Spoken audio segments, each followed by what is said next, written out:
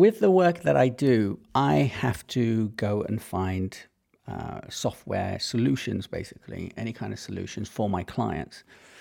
And what that entails is me using that software for a particular amount of time to make sure that I'm happy with how they work, how they function, and whether it would work for any of my clients.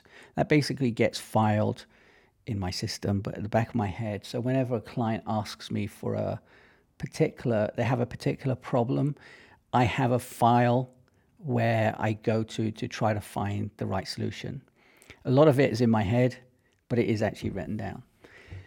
The problem with that is, for me, not for anyone else, because I'm the one actually doing the research, is that I tend to use these software as well for my own business.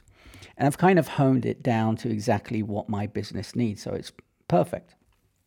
But there are times where the saying goes, the grass is greener on the other side. So, there are 1,001 to-do managers, project management systems, and email service providers, etc., etc.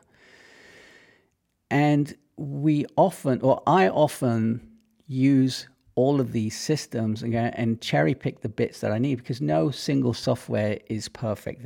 They've all got really good things, but they've all got crap things as well. And we've got to choose the perfect one for the system that we need. So what you've got to understand is that the grass actually isn't greener on the other side. You're just going from one set of issues with the software and the service that you don't like into another piece of software because the marketing is great and they're pulling you in. But you'll find that software that you're jumping to also has problems for you. Now, problems for me and for you and for the next person, they're slightly different because we have a specific way of working. But nevertheless, there is and there will be problems. So yeah, what's the message of today's video? The grass isn't greener on the other side. It just isn't. No matter how hard you look, you're never going to find an app, a service, software, wherever it is, that does 100% of what you need to do. There is a saying, marry the person that annoys you the least. It's kind of the same with software and things like that. Anyway, have a great day, and I'll see you in the next one. Ciao.